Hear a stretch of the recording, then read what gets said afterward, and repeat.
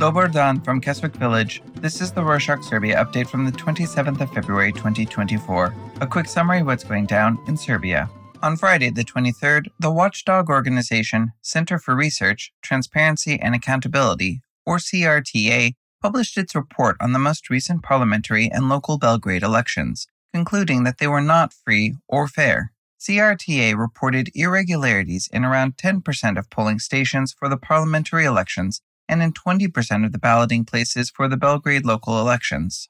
Their report said that the ruling Serbian Progressive Party, or SNS, gained more votes by participating in illegal activities. These included pressuring voters, forging signatures, and falsifying the publication date of the election results in the official gazette to prevent the opposition from filing appeals with the Constitutional Court before the legal deadline expired. The CRTA also called out the Ministry of Internal Affairs and the Ministry of Public Administration and Local Self-Government for defending President Vučić and the SNS after the electoral fraud allegations. Moreover, Prime Minister Brnabić said that the government will never allow an international investigation into the parliamentary and the local Belgrade elections, adding that SNS did not steal any votes.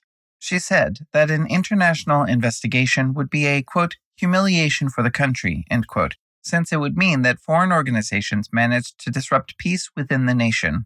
Brnabić was adamant that the elections were legitimate, adding that the international observers did not stop the process at any point, which she said is proof of no election fraud. The Office for Democratic Institutions and Human Rights, or ODIHR, had previously given recommendations on how to improve the election conditions to ensure that they are free and fair. One of these recommendations was the launching of an independent investigation into alleged election fraud. Despite rejecting their main recommendation, Brnabić added that Serbia wants to continue its cooperation with ODIHR, further working on strengthening human rights and democracy. On that note about elections, President Vučić has confirmed that the consultations regarding the formation of the new government will begin this week. He appeared on Radio Television of Serbia, or RTS, a state-owned TV company, and said that he is prepared to talk about the parliamentary and local Belgrade elections. Vučić told RTS that he is worried about the tensions in Serbian society that occurred after the allegations of electoral fraud. Vučić also blamed the media for the unrest in the country and said that certain media outlets were pushing the narrative about the illegitimacy of the elections, which he thought was false and destructive. The representative of the opposition coalition, Serbia Against Violence, however, said that the coalition did not take part in the consultations, adding that their participation would mean accepting the election results. On Tuesday, the 20th, Branimir Nestorović, one of the founders of the opposition movement, We, the Voice of the People movement, left in protest after a disagreement within the leadership. According to the group's press release, Nestorović demanded to be the sole party leader despite an agreement to remain true to the original principle of a collective leadership made of the 7 founders. The movement was left to decide whether the Belgrade local elections would be rerun or not, since no party claimed the majority of votes. If We, the Voice of the People, entered a coalition with the ruling party, the elections would not be rerun because the SNS would have the majority in the Belgrade City Assembly. Vučić has mentioned on several occasions that he is looking at Nestorović's movement for support in SNS's mission to secure a majority. However, Nestorović said that his assembly councillors would not support anyone in particular. In other news, Besnik Bislimi, Kosovo's deputy prime minister and chief negotiator, rejected the EU's invitation for a meeting regarding the ban on the Serbian dinar in Kosovo. Miroslav Lajčák, the EU special representative for the dialogue between Kosovo and Serbia, intended to discuss the ban as a part of the Belgrade-Pristina normalization dialogue. However, Bislimi disagreed, adding that the normalization process should not feature such an issue, and said that he would meet with Lajčák when he is ready to discuss the basic agreement, which Kosovo's Prime Minister Kurti and President Vučić verbally agreed to.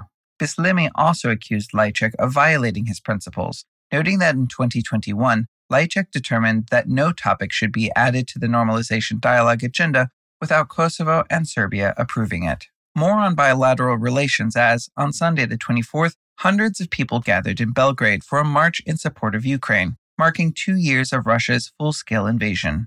The crowd gathered in Pioneer Park and marched to Republic Square, waving Ukrainian flags and displaying messages asking for peace. The demonstrators lit candles and held a minute of silence for the victims of the war. Despite the march and the messages of support, President Vučić keeps repeating that he does not intend to oppose sanctions on Russia. In spite of numerous appeals from the West, Vučić has refused to cut ties with Russia for its aggression against Ukraine, whilst simultaneously saying he condemns its attacks. He insists that Serbia considers Russia an ally and a friend, adding that it would be unfair to betray such relations by imposing sanctions. Vučić said that he intends to uphold his decision for as long as he can, and said that he hopes he will not be pressured to change it, referring to the EU's intent to condition Serbia's accession with the sanctioning of Russia. Many countries noticed Vučić's favoritism towards Russia, with some of them going as far as calling him out for it. For instance, Croatia's foreign minister, Gordan Grlić-Radman, described Vučić as Russia's ally who intended to spread the invading country's influence, which he deemed malign. Radman said that Vučić needs to declare which side he is on, as his lack of sanctions on Russia and the simultaneous condemnation of their aggression are contradictory and confusing. Vučić responded to Radman on Sunday the 25th in a statement, calling him out for interfering in the country's internal affairs. Serbia's foreign ministry said that they expect Croatian officials to lead a policy of reconciliation and good neighborly relations with the country. Croatia has since denied the allegations of interfering in the nation's internal matters, explaining that they only stated the facts about Serbia's influence in the Balkans.